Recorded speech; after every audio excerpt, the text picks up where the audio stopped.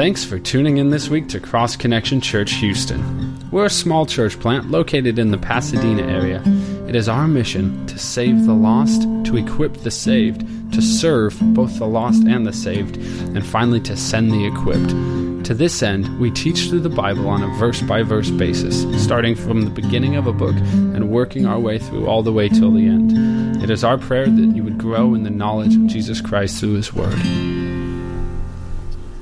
Well, in this letter to the Corinthians, Paul is dealing with 11 different issues, 11 different problems that the Corinthians were having and correcting those and sharing insights on how to properly conduct themselves. And the last couple of weeks, we've been looking at specific things that the Corinthian believers were doing improperly as they gathered together as a church. There was headship problems. They were taking communion improperly. And now we come to an even bigger and more significant issue that Paul spends 3 chapters dealing with. It was an issue of improper use of spiritual gifts. And so he's going to be focusing on spiritual gifts and the proper way in which they should be used within a church setting and what those gifts are. But before we get into what Paul has to say, I want to address something because there's a debate within the church world concerning spiritual gifts. And this debate is asking basically 2 different questions.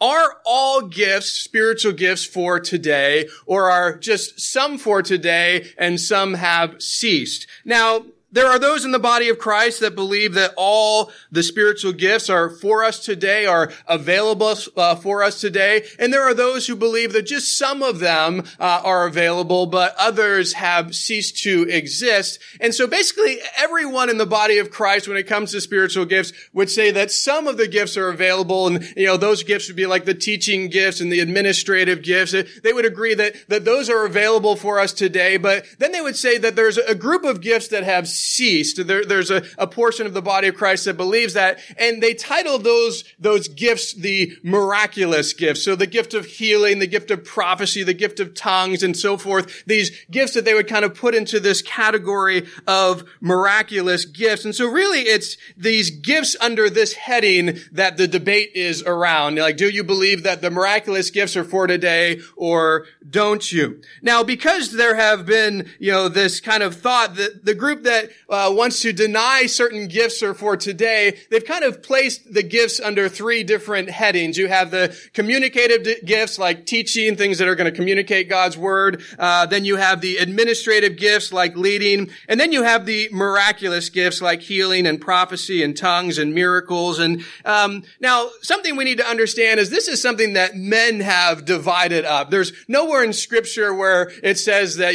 God has divided these gifts under these different categories. They've done this because ultimately they want a category that they can remove and say doesn't exist anymore. These miraculous gifts are not for today. Now, that's an interesting thing that they've done, but in Acts chapter 2, on the day of Pentecost, the Holy Spirit is poured out upon the believers there. We know that they're there together. There's about 120 of them. And there's something miraculous that takes place. The gift of the Spirit is given. They're all speaking in tongues. And it's at a time when there's a huge crowd of people that are coming into Jerusalem. And these people start hearing, because they're from different places who speak different languages. And all of a sudden they're hearing God being praised in their own language. And they're trying to figure out what in the world is going on here. And right after the supernatural experience that God pours out His Spirit upon these disciples, Peter, he stands up and he addresses the crowd and he gives the first message after the resurrection of Christ. But I want you to note something that he tells the crowd within this message in Acts chapter 2, in verse 33 and 39. He says, "Therefore, being exalted to the right hand of God, and having received from the Father the promise of the Holy Spirit, He poured out this which you now see and hear."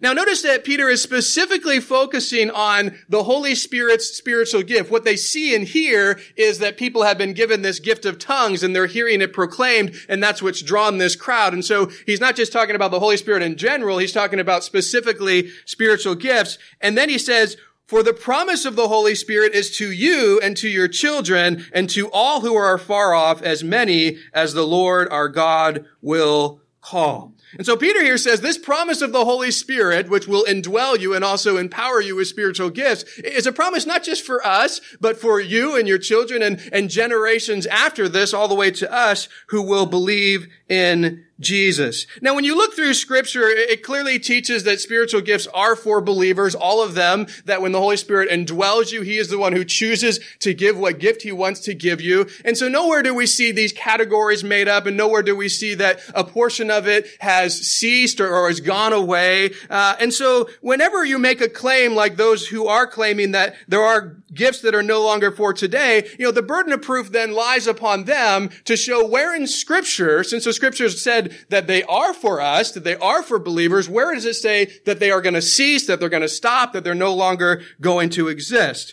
For example, if I were to say sharing the gospel was only a command for the time of the apostles and not for us today, the burden of proof would be on me because the Bible clearly shares that we as believers are commanded to share the gospel. So if I were to make a claim that, no, that's only for the apostles' time, we're not commanded to do that, we don't have to do that, well, I would have to demonstrate scripturally, show some kind of verse that says it is ended for us. We're no longer commanded to do that. Now, I wouldn't be able to because there is no passage of scripture. We are commanded to continue to share the gospel. In the same way, if I'm going to make a claim that says the gifts that obviously clearly the scriptures teach about and say are for believers, if I'm going to say a portion of them have ceased, I need to be able to come to the Word of God and show scripturally where that has taken place. So these people who make this claim, what biblical evidence do they have to make this claim that say these miraculous gifts have ceased? Well, there are three verses that they try and use to prove their point. They come from 1 Corinthians chapter 13, verses 8 through 10, and it says this: love never fails, but whether there are prophecies, they will fail.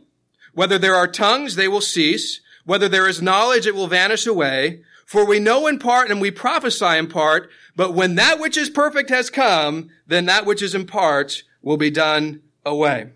So this verse is saying that prophecies, tongues, and knowledge, and they would be under the category that they would put as miraculous gifts. There's going to come a point in time when they are basically going to cease. But notice verse 10 tells us when that's going to happen. It says, when that which is perfect has come, then these things won't be needed anymore. So the question is, what does it mean, that which is perfect? What is it referring to?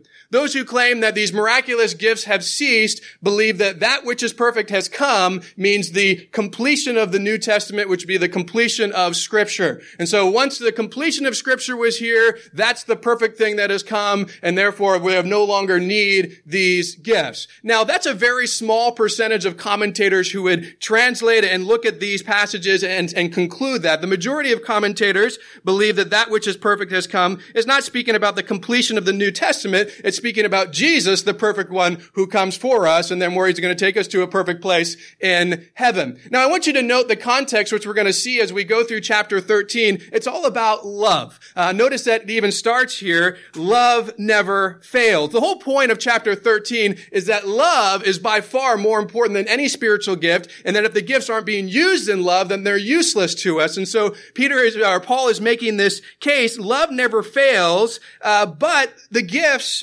will, in the sense that love is going to last for all eternity. Love is going to be something that we have together in heaven. We're going to be with the God who is love. We're going to be demonstrating love. But these gifts we don't need in heaven. We don't need prophecy in heaven. Why? Because God can speak directly to us. We don't need tongues in heaven. Why? Because we can speak directly to God. And so these gifts are here for us in this life because we're needing them in this life. But once we get to heaven and we see God face to face, they're not needed anymore. And so within the context, it seems very clear that he's saying, yeah, when Jesus comes and we go to heaven, these aren't needed. And so they're going to go away. But it's not referring to the completion of the New Testament. And so this is the only verses that people have who want to make this claim, and it's a pretty weak challenge, even if you want to say that that's it. And so because they have really little biblical evidence, they kind of try to use three other things to push their case. They try to use history, they try to use the purpose of gifts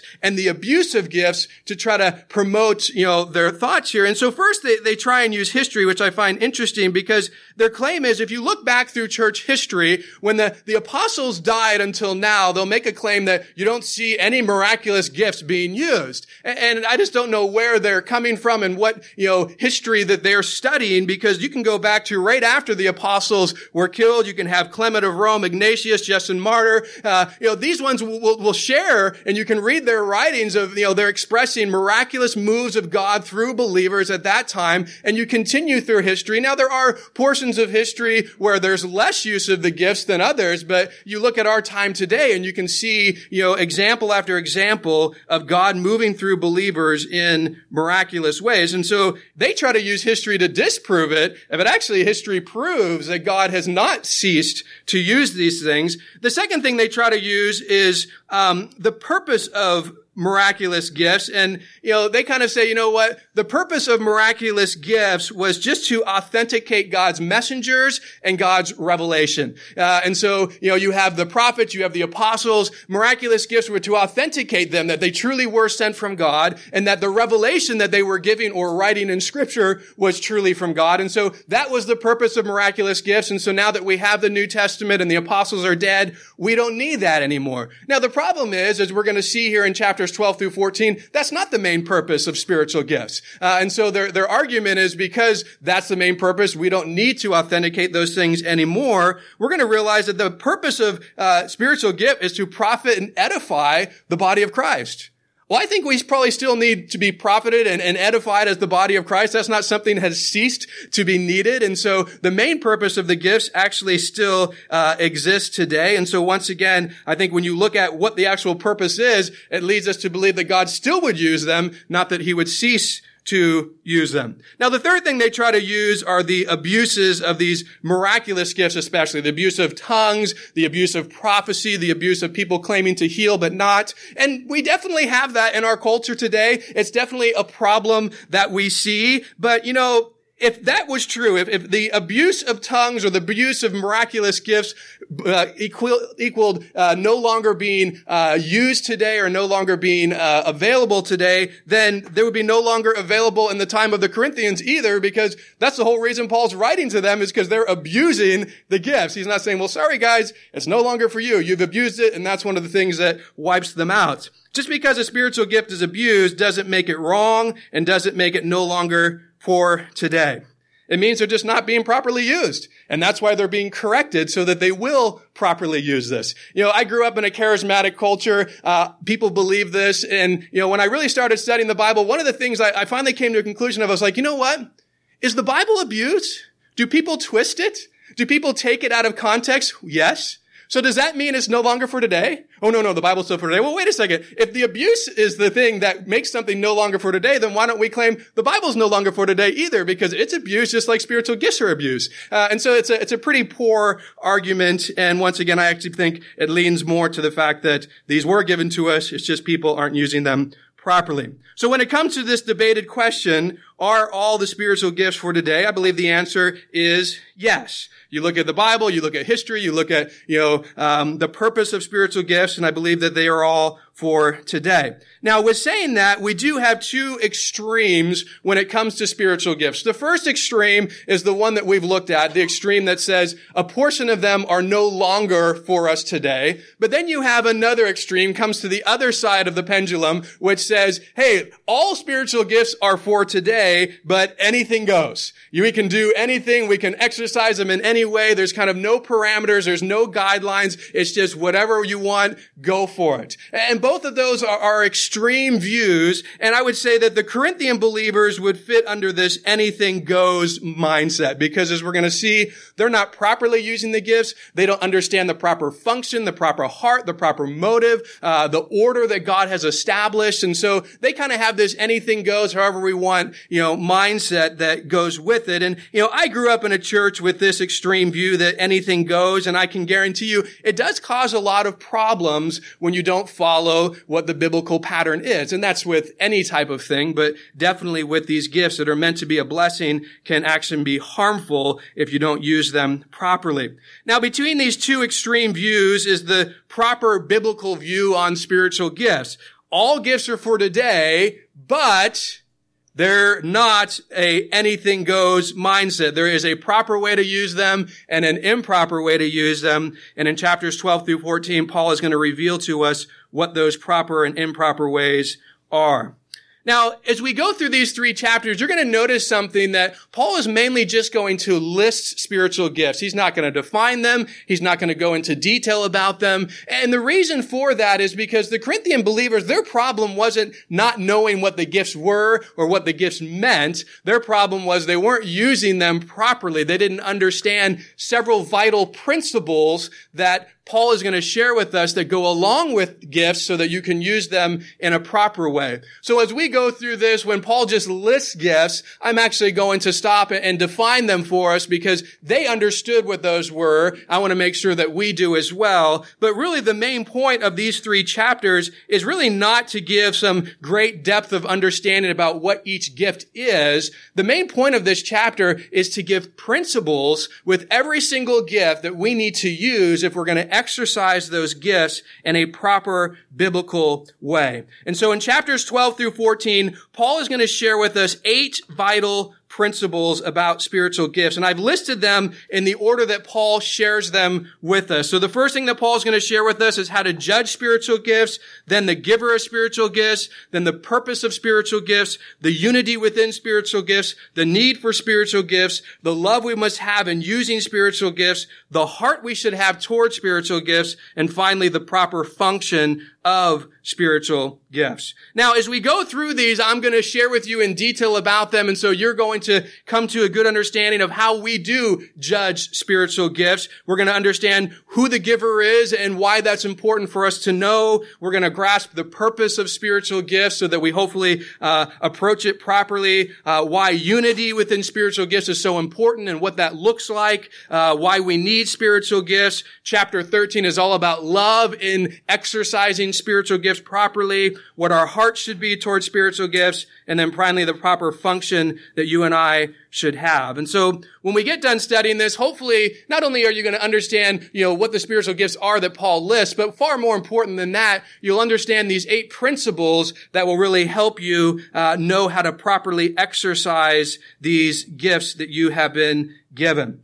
You see, we have this detailed knowledge and we understand these vital principles, then when we seek to exercise spiritual gifts, we will do it in the right way.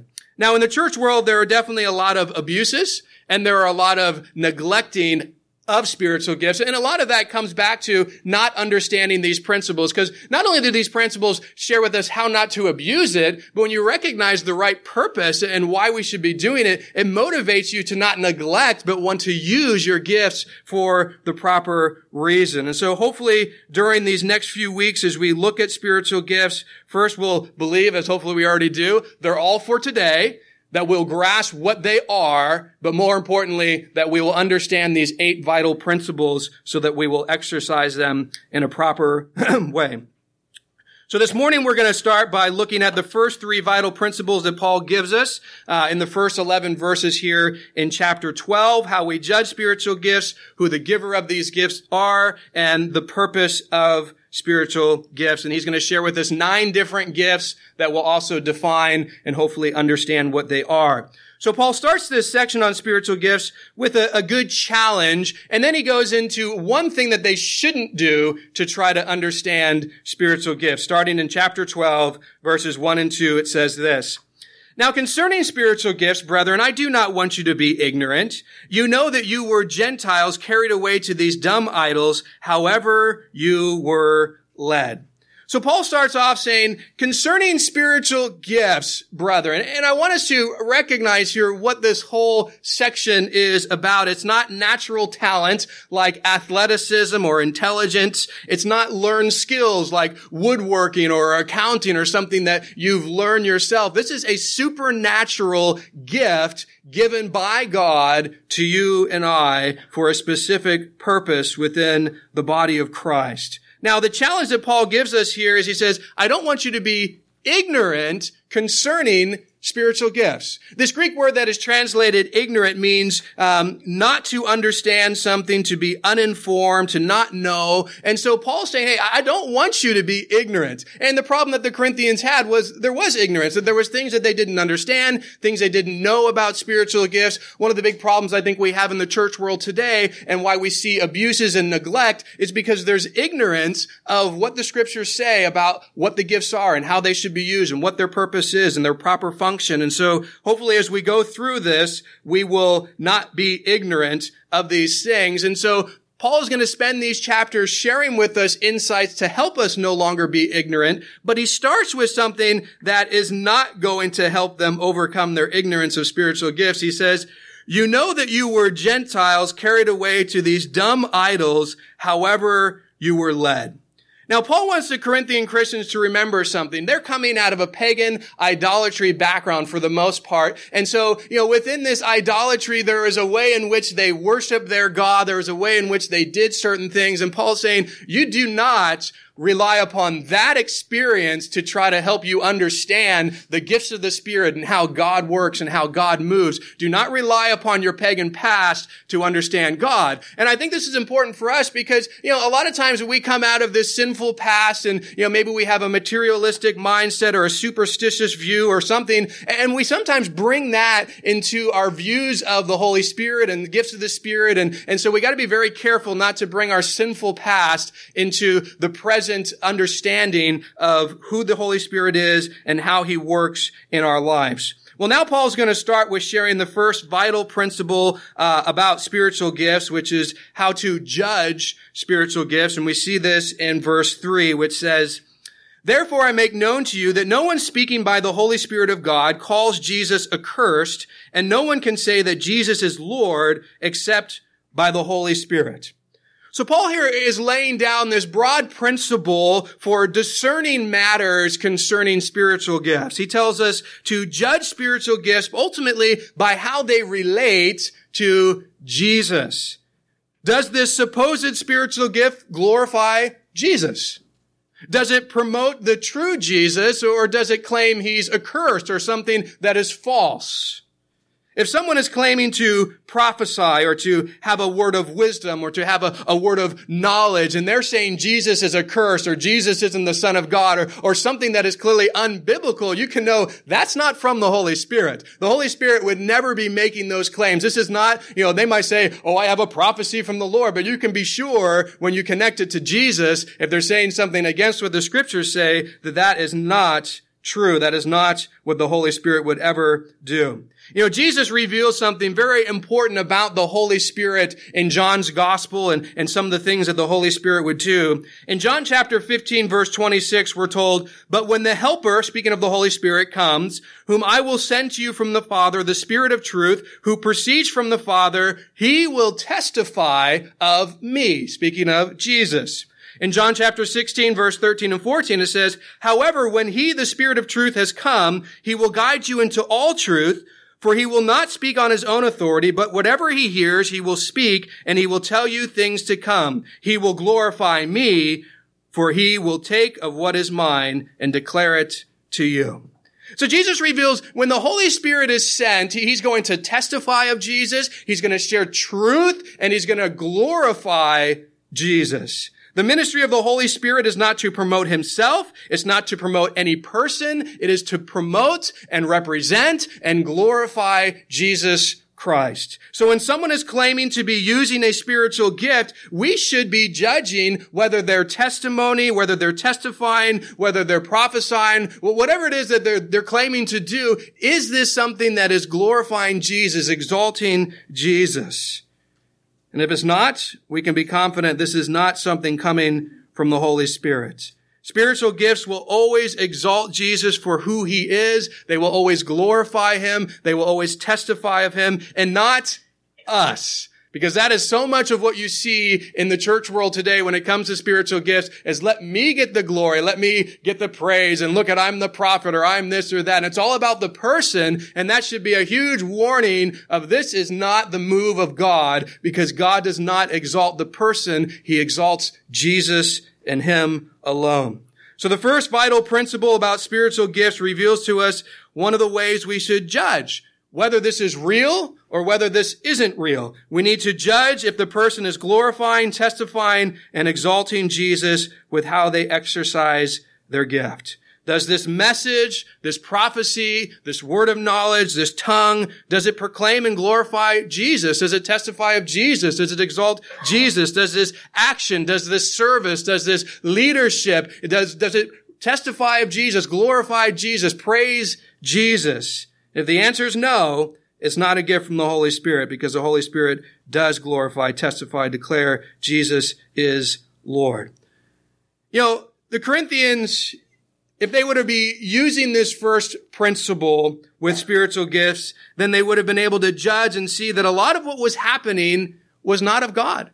A lot of what was happening was not biblical, was not moved by the Holy Spirit, and they could have, corrected those things or steered clear of those people who were claiming that stuff. And, they would have seen that, hey, these people are not glorifying and exalting Jesus. They're glorifying and exalting themselves. And this isn't biblical. This isn't right. And so we need to do this. We need to judge this. And, there's something I find interesting. One of the extremes that we looked at is this extreme that, you have, there are no gifts because so they'd reject it, or at least the miracles. But then there's the other extreme that says, hey, you know what? Anything goes. And when you believe that anything goes, then there's really no place for judging. Because I grew up in that environment, and when I got to a place where I started calling my parents and other people out, so I said, wait a second, what about this that the Bible says? Whoa. Anything goes mindset, then you don't have the right to say, no, this isn't right. No, this isn't biblical. No, this isn't glorifying Jesus. Oh, you're putting God in the box, or you're doing this or that. They have their different, things that they'll bring back at you. But at the end of the day, we need to be those who judge to make sure Jesus is exalted, to make sure it's biblical. And when we don't, that's when these abuses run rampant in churches and become very problematic. And so this is a very important thing as we come and use gifts and see others and experience that. We want to be those who are making sure that what's happening coincides with Scripture and exalts the one who deserves to be exalted, Jesus. So the second vital principle concerning spiritual gifts we see in verses 4 through 11. Ultimately, we'll start in 4 through 6. There are diversities of gifts, but the same Spirit. There are diversities of ministries, but the same Lord. And there are diversities of activities, but it is the same God who works all in all. And so Paul shares with us three important things here about different gifts. The first thing he tells us there are diversities of gifts. What he's saying is there's different gifts. There's not all the same one. We have a lot of different gifts given to different people, and we'll look at the reason for that. The second thing that Paul tells us is there are different ministries. And so if you look at Ephesians, you see some of those ministries: apostles, prophets, pastors, teachers, evangelists. And he's saying, so, not everybody has the same ministry. There's different ministries. There's different gifts. And third, he says there's diversities of activities. Now, the Greek word here translated activities is the same Greek word translated working of miracles in verse 10. And so it's most likely speaking of this active working power of God in this miraculous way. But there's a diversity in that. There's different things that God does in that way. But really, he's bringing up the different gifts, different ministries, different activities, but that's not his main point. Notice that within each one of these verses, he uses the phrase the same. It's repeated 3 times. The same Spirit, the same Lord, the same God. There are a lot of different gifts. There are a lot of different ministries. There's different activities that people have. But what we need to understand is they all come from the same source. They all come from God. So Paul's point is he wants us to recognize that God is the one who gives these spiritual gifts. Now we're going to skip verse 7 for a moment because that's going to share with us the purpose of spiritual gifts. And we're going to move to verses 8 through 11 because they're continuing to make this point that Paul is making. Notice what he says. For to one is given the word of wisdom through the Spirit, to another the word of knowledge through the same Spirit, to another faith by the same Spirit, to another gifts of healing by the same Spirit, to another the working of miracles, to another prophecy, to another discerning of spirits, to another different kinds of tongues, to another interpretation of tongues. But one and the same Spirit works all these things, distributing to each one individually as he wills. And so within these verses, Paul lists 9 different spiritual gifts. But once again, notice something that is repeated again and again and again through these verses. The same Spirit, through the same Spirit, by the same Spirit. When you take verses 4 through 6 and then verses 8 through 7, you have this repetition of this same Spirit 8 times in only 7 verses. And so when an author continues to repeat the same or through this, there's obviously something that they want us to not miss. This is the main emphasis of what he's trying to share here. He wants us to understand all the gifts come from the same source. They come from the Holy Spirit. But notice verse 11, which I think is a very important thing to grasp as well. But one and the same Spirit works all these things, distributing to each one individually as he wills. Notice it's the Holy Spirit that gives spiritual gifts as he wills. He distributes them to who he wants to, when he wants to, as he wills to. The second vital principle about spiritual gifts that Paul reveals to us is that the Holy Spirit is the one who gives each spiritual gift, and he gives them as he wills. This is so important for us to understand because I think it reveals 2 very important things about spiritual gifts. First, we don't control spiritual gifts. The Holy Spirit does.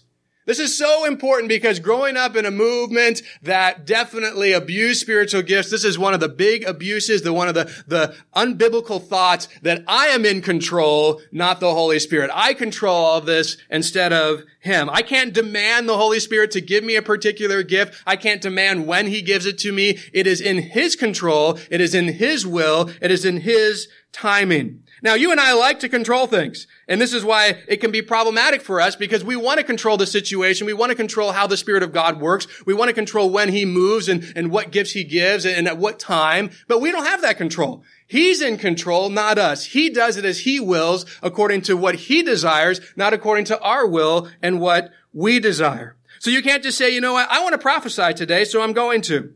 The only way that you're going to prophesy is if the Holy Spirit gives you a word from God to someone. And if he chooses not to, guess what? The only thing that's coming out of your mouth is something you're making up because it's not from the Spirit of God. He's in control, not you. You can't just determine, I'm going to do it. He's got to be the one doing it and leading it and guiding it. And it's based on his will and his timing, not yours. Or a more specific one that we see in the church world today, I cannot say, you know what? Hey, I'm going to heal whoever I want. You know, if you're sick, you know, there's people who say, we're having this huge crusade, and if you come, I guarantee healing. Well, what are they saying? They're saying, I'm in control. You come, I can guarantee that God is going to work through me to heal you. No, you can't guarantee that because it's the Spirit of God who's in control. Now, you can pray for someone who's sick. You can pray that God would heal them. But guess what? The Holy Spirit is the one who's going to determine whether or not he's going to do that. It's not bound on your desires, not bound on your will. I'm sure that you have prayed for someone sincerely and wholeheartedly that you love for God to heal, that he did not, that he chose not to, because you're not in control, he is. Now, God does use people to do that. God will move oftentimes in that way, but we're not the ones who can dictate that and control that. We have to just submit to the will of the Lord, and that's really ultimately we pray these things, Lord, I want this to happen, but ultimately your will be done. I want you to do this if that's what you desire, because ultimately that's the only way it's going to happen anyway. So the Holy Spirit is not some genie that we control.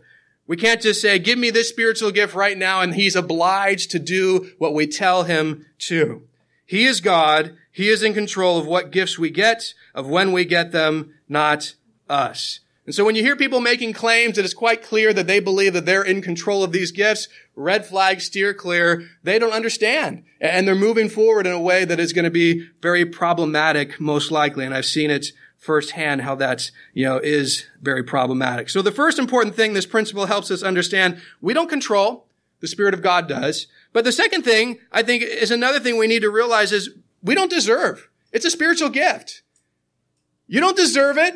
I don't deserve it. It's a gift from God. The Spirit of God is the one who gives this gift. And, I think too often we see within the body of Christ, oh, look at me, I'm so much better because I have the gift of prophecy and all you have is tongues, or I have the gift of miracles and all you have is some leadership thing. Or, we get in this place where we elevate certain gifts as better than others, and because I have gotten what we perceive to be a better gift, that must be because I'm more spiritual than you are, and look at how great I am. And we forget, I didn't do anything. You didn't do anything to deserve this. The Spirit of God just says, you know what? Here you go. I want to give you this so that you will use it for my glory and to edify people. And, all of a sudden, if you turn around and boast and get prideful about that, you've totally missed that you are undeserving. I'm undeserving. None of us earn this. None of us do anything to deserve it. This is something that is a gift. And so we need to recognize the Holy Spirit. He is the one who gives each spiritual gift, and he gives them as he wills, not as we will or because we deserve them. Well, now Paul is going to share with us the third vital principle, which is the purpose. This is one of the most important ones of all. Verse 7 tells us this: "But the manifestation of the Spirit is given to each one for the profit of all." So here Paul reveals to us, what's the main purpose of spiritual gifts? The main purpose of spiritual gifts is that they would be used for the profit of all. Speaking of all those who come together as a church, you come together to exercise your gifts. The goal should be, the main purpose should be to profit everybody who is there.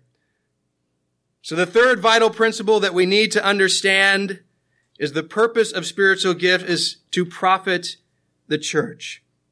Spiritual gifts are given for that reason. You need to profit, you need to edify, you need to build up. This is why we're going to see in the second half of chapter 12, Paul is going to give this detail about each person in the body of Christ has an important gift to use for the profit of everyone else. Chapter 13, he's going to go into detail about the importance of love, that it's only through love that we're going to be willing to profit others because we're selfish. And so we need that love so that we're willing to do that. In chapter 14, he's going to go into detail about the importance of us using our gifts to edify people in a orderly way that God has designed so that people will be profited the most. And so this whole section is going to be revealing how we actually fulfill this purpose of, I have a gift, and I should use it for one main reason, the profit of other people. Something I've noticed that many people, when they come to spiritual gifts, is they view it for just them. It's all about me. They want this gift for their own profit, not for the profit of others. They want this gift so they can feel powerful. They want this gift so they can be viewed as more spiritual than others. Some want the gift because they want some title of, there's the prophet, or there's the healer, or there's the miracle worker. And, this builds up them, and it's all about them. And as we already noted, it should be all about Jesus. And so that completely goes against the whole purpose of gifts. But they don't want the gifts. They're not even pursuing gifts for others. They're pursuing it for themselves. They're pursuing it for their own selfishness and their own selfish gain. And they've missed the point completely. They've missed the purpose completely. If you have the gift of teaching, his purpose is not to exalt you and so people can think you're great. That the purpose is that you would use that gift to encourage people with the word of God. Why? So that they would be profited, so that they could grow in their relationship with Jesus, so that they could become more like him. If you have the gift of prophecy, its purpose isn't to exalt you and so that people can say, look at the prophet coming. Its purpose is that you would share a word from God to his people so that they would be profited, so that they would be benefited from it. Whatever spiritual gift you have, it's for the purpose to profit others. It's not for the purpose of you using it for your own selfishness. So if your motive in wanting a particular gift is using it for your own profit, then you've definitely missed the point. And you know what? Don't be surprised if the Holy Spirit doesn't give you that gift or doesn't use you very often with it. I think one of the main things that, you might think, I don't see God moving through me in this supernatural way with these gifts very frequently, very often. Let me pose a question to you. When you come to church, do you come with a mindset of, hey, I'm here to take or I'm here to give?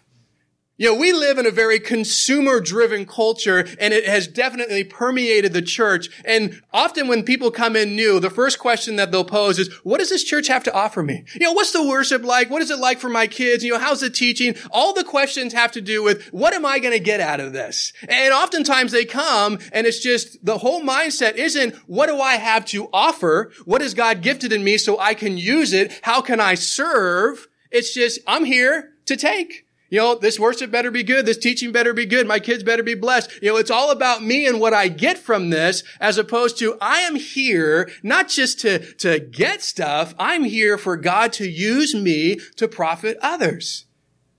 And if you're coming to church and you're all about just selfish me, all about what I can get, don't be surprised when the Holy Spirit isn't using you, because if you're not practically willing to profit others, why should he supernaturally move through you to profit others? If you're not here to pray for people, to encourage people with your words, to have good, solid fellowship in a practical way, why are you going to think the Holy Spirit's going to move in some supernatural way so that you can profit? Because you're not here to profit. You don't care about profiting people. And so I find that when your heart is to truly profit others, that is when you open yourself up to the purpose of spiritual gifts, and the Spirit of God starts to move through you in a powerful way. But our problem is, within the church culture today, we're very selfish. It's all about us. And we wonder, well, why isn't God moving the way that he did in other cultures or back in the time of Acts? Well, maybe the big problem is our own selfishness and not wanting and willing to be used to bless others, instead just coming for what we can get from this time. So now that we've looked at these 3 vital principles, I want to define the 9 different spiritual gifts that Paul lists for us here in verses 8 through 11. He says, "For to one is given the word of wisdom through the Spirit, to another the word of knowledge through the same Spirit, to another faith by the same Spirit, to another gifts of healings by the same Spirit, to another the working of miracles, to another prophecy, to another discerning of spirits, to another different types of tongues, to another interpretation of tongues. But one and the same Spirit works all these things, distributing to each one individually as he wills." So the first spiritual gift that Paul lists, and it's just a list, it's not like an order of what is best or what is worst, he says, is the word of wisdom.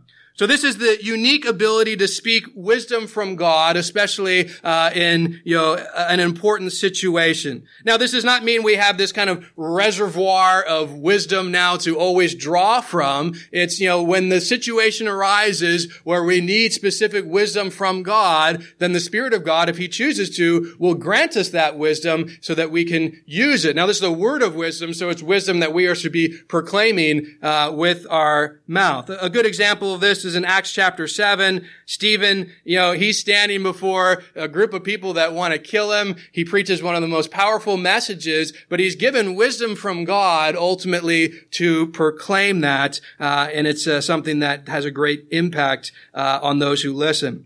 The second spiritual gift that Paul lists is the word of knowledge. This is the unique ability to declare knowledge which could only be revealed to you supernaturally. It's the ability to know facts about a situation that could not have been known by natural means. A good example of this is Peter, with Ananias and Sapphira. In Acts chapter 5, we see what transpired. But a certain man named Ananias, with Sapphira his wife, sold a possession and kept back part of the proceeds, his wife also being aware of it, and brought a certain part and laid it at the apostles' feet. But Peter said, "Ananias, why has Satan filled your heart to lie to the Holy Spirit and keep back part of the price of the land for yourself? While it remained, was it not in your own? And after it was sold, was it not in your own control? Why have you conceived this thing in your heart? You have not lied to men, but to God." So here's Ananias, Sapphira. They come up with their own little plan. They're the only ones who they think know about it. They come to Peter. Peter could have no knowledge. There's no way that he could have understood what was going on, but the Holy Spirit, through the word of knowledge, revealed to him what they'd done, and he rebukes them for it. And so we see a clear instance of, the Holy Spirit giving a word of knowledge. I've had times in counseling where God has revealed to me sin in people's lives, different things that's happening that I could have no knowledge of, and I bring it up, and they're just freaked out of how'd you know that? And the Spirit of God wanted to reveal, hey, he knows what's going on, and things need to change. So the third gift that Paul lists for us is faith.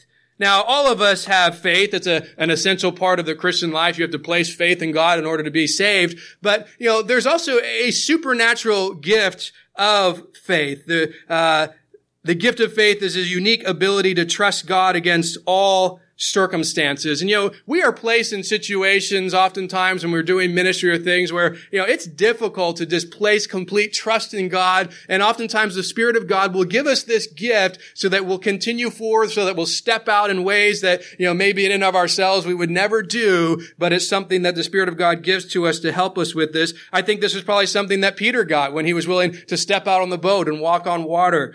George Mueller, a great missionary, he provided for thousands of orphans completely by prayer. He never asked for a donation. He just, by faith, trusted that God would do that. Now, most people wouldn't, and had this like supernatural move of faith that he was given to be willing to take that step. And so, a great gift to have.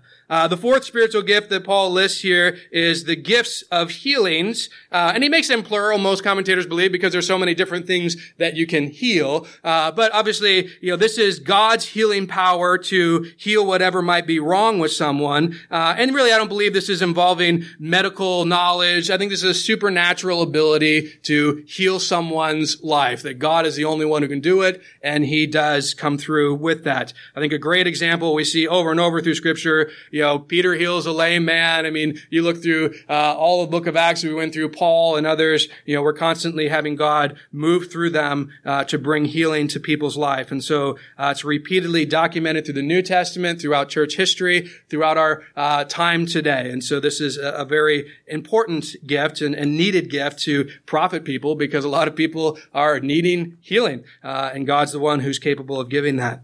The fifth spiritual gift that Paul lists is the working of miracles. And this is really when the Holy Spirit chooses to override the laws of nature and do something that is kind of contrary to that. For example, as we looked at last week, Jesus feeding 5,000 plus people with 5 loaves and 2 fish. That goes against the laws of nature, but he does it. Jesus' resurrection, Lazarus' resurrection. I mean, these are miracles that are transpiring because they are going against the laws of nature, but God is not bound by those. He can supersede those as he chooses to. The sixth principle that Paul lists is prophecy. And so this is the telling forth of God's message. God has a specific word for people to reveal that. And I would say that it is always in accordance with the Word of God.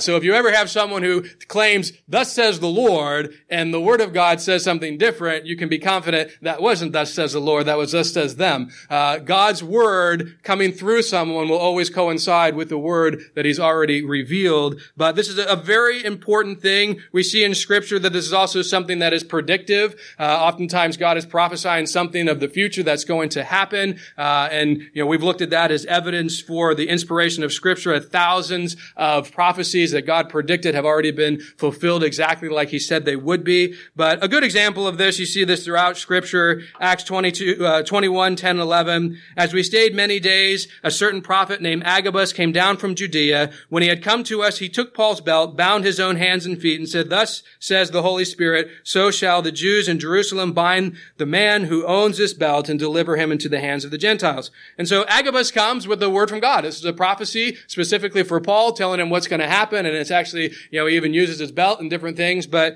this is a great, great gift if used properly to profit the body of Christ. The seventh spiritual gift that Paul lists is discerning of spirits. This is the ability to tell the difference between true and false doctrine, to tell the difference between the true move of the Holy Spirit versus some false move of, some satanic spirit.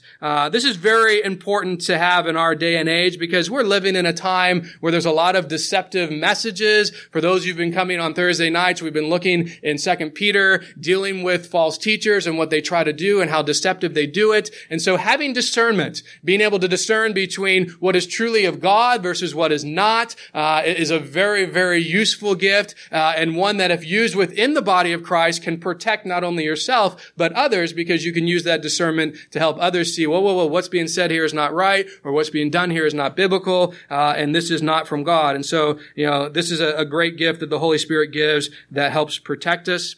The 8th spiritual gift that Paul lists are different types or kinds of tongues. And we're going to get into more detail in chapter 14 because Paul is going to expound upon this a little more. But really, this is a personal language of prayer between you and God, that you don't know the language, you don't understand what you're saying, but it communicates with God beyond the limits of your knowledge and understanding. And the Bible expresses that this is of benefit to you personally.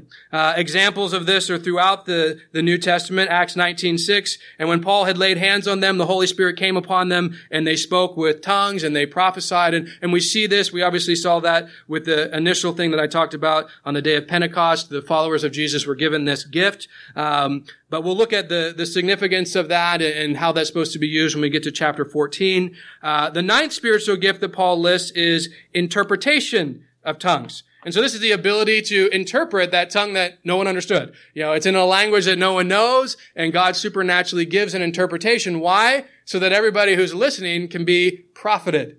Remember, that's the purpose of it. So if someone were to speak in tongues right now and no one were to understand it, the only person that's profited scripturally is them. But if it's interpreted and we all can understand in words that we can actually understand, then we all become profited. And so this is a very important gift that goes with the gift of tongues. And once again, in chapter 14, Paul is going to expound upon that as well and how that should be used. And so we will look at that in more detail. So these are just 9 spiritual gifts. These aren't all the spiritual gifts. Actually, even in chapters 12 through 14, we're not going to see all of the spiritual gifts. But I want you to get some grasp of, what God, through the Holy Spirit, has made available. And maybe you're like, I don't know what spiritual gift I have. I've never used a spiritual gift before. I wouldn't even know where to begin. Well, hopefully, as we go through this, you will start to discover what the spiritual gifts are, how to use them properly, what principles to apply. And I would encourage you, don't be scared of them. I think a lot of people, because there's so much abuse,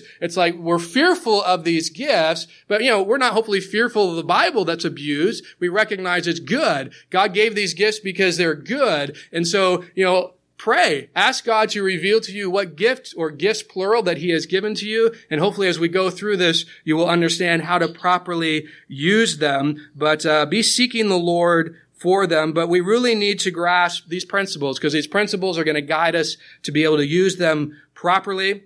First, we need to judge if the person is glorifying, testifying, exalting Jesus with how they exercise their gifts. Second, the Holy Spirit is the one who gives each spiritual gift, and He gives them as He wills, not as we will. And third, the purpose of spiritual gifts is to profit the church. And so, hopefully you guys are getting excited for what we're going to see and what we're going to learn through these next few weeks in this. And I hope it really benefits you and helps you to really pray through and ask the Lord to reveal. And as I said, hey, come seeking to profit others. And if you don't know what your spiritual gift is, guess what? You can still come and practically profit others. Come and say, I'm going to pray with someone today. I'm going to come and encourage someone with my words. I'm going to come and serve someone in a certain way. That would be our heart when we gather together. Not, hey, I'm just coming because, man, these people do lots for me. No, I want to come and be able to offer something for them. I want to come and profit them because the Bible is very clear. We have all been gifted. And God has a role for us in that we're all meant to use our giftings within the body of Christ for the ultimate purpose of everyone being profited. And we're going to see that in detail in the second half of chapter 12, which we'll look at next week. But let's pray. Father, we are grateful that you pour on us so much, Lord. You've given us your life, and it didn't end there. You made us your children. And it didn't end there, Lord. You gave us your Spirit. It indwells us. It leads us into truth. It convicts us of sin and righteousness and judgment. But Lord, it also empowers us. It gives us boldness to proclaim your truths. And it gives us gifts to be used for the benefit of the church, Lord. And I just pray that we would see what a wonderful privilege the Holy Spirit is, that you would help us to grasp that third part of the Trinity in a more biblical way, and that we would utilize what you have given to us, Lord, that we would not abuse it and that we would not neglect it, but God, that we would understand it and that we would then put it into practice in a way that would bring glory and honor to you first and foremost, and that would benefit and profit others in the body of Christ, Lord. And so I pray that as we go through this section, Lord, that you would be revealing to each one of us the giftings that you have given to us and the way in which you want us to exercise those within our fellowship here. And just reveal that to us, Lord. Help us to be those who truly come with the desire to be used by you and to profit others and to bless others, Lord. And I just pray that you would just help us because we do struggle with selfishness. And I pray, Lord, that we would be selfless like you were, Lord, who gave his life for others. And I just pray that we would truly have your love. As you tell us, greater love is no one than this, and he lays down his life for his friend, Lord, that we be willing to lay down those things in our lives that we kind of selfishly hold on to, that we would benefit others, that we would come with that heart and that desire. And so I pray that you would just move in our church in this way, Lord, and that your Spirit would just be able to do great things through each one of us. And so we're just thankful that you love us enough to change us, to save us, but to use us as well. And so we're grateful for that. And we just ask that you would help us with that. And we pray this in Jesus' name. Amen.